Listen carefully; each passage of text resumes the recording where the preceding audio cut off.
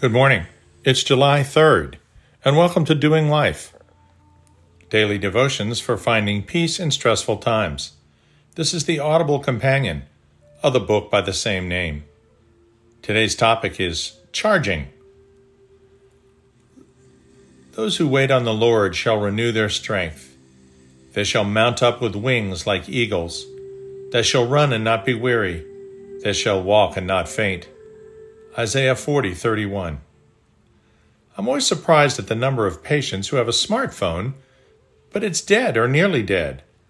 I know because they open it to make a note, show me a picture of their kids, exchange contacts or whatever, and then venting their frustration, note audibly that their stupid phone is dead or almost dead. This came to mind because one of the most essential items that my wife and I always bring on a trip is the car charger for our phones. Most cars nowadays actually have a USB port, so no adapter and no Apple block is even necessary. We also have portable chargers, good for several full charges, which we use on long flights. But most days I am simply commuting to and from the hospital. I plug the phone into the charger even before I turn the car on as part of a routine. The 20-minute ride is usually adequate to completely charge my phone. But while my iPhone is charging and attached to the car via Bluetooth, it is the conduit for the Daily Audio Bible, or DAB podcast, which I've mentioned elsewhere. What struck me tonight as interesting is that my phone is charged twice per day, and very rarely do I find myself in a circumstance where it has lost power. So am I, because I use it on the same commute in which it is charging to listen to DAB every single day. As Brian Harden is wont to say frequently, thousands of us gather every day around the global campfire to soak up God's Word. Just as my phone is recharged in the car, my strength to face another day of other people's problems, added to my own, is recharged as well. People drink protein shakes, kale shakes, they eat raw eggs, they do all manner of things to recharge their physical health in the mornings. Why would anyone think that your spiritual self needs nothing? Why would anyone think that neglecting your emotional and spiritual health would be any less damaging than neglecting your physical health?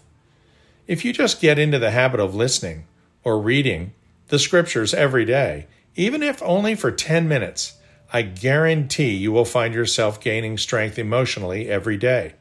Once you discover that both testaments of the Bible are really one continuous revelation of God's love for us, of His constant care for us, of His plan for us, of His equipping us, of His forgiveness of us, of His salvation offered to us, well then, it's very hard to feel unworthy.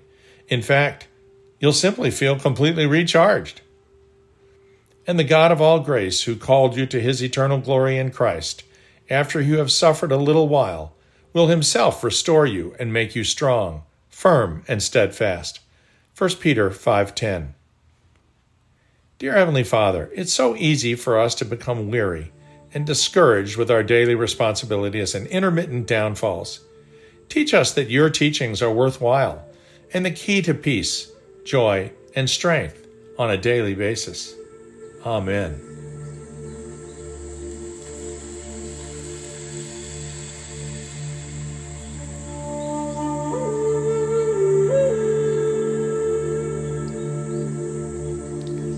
We'll see you tomorrow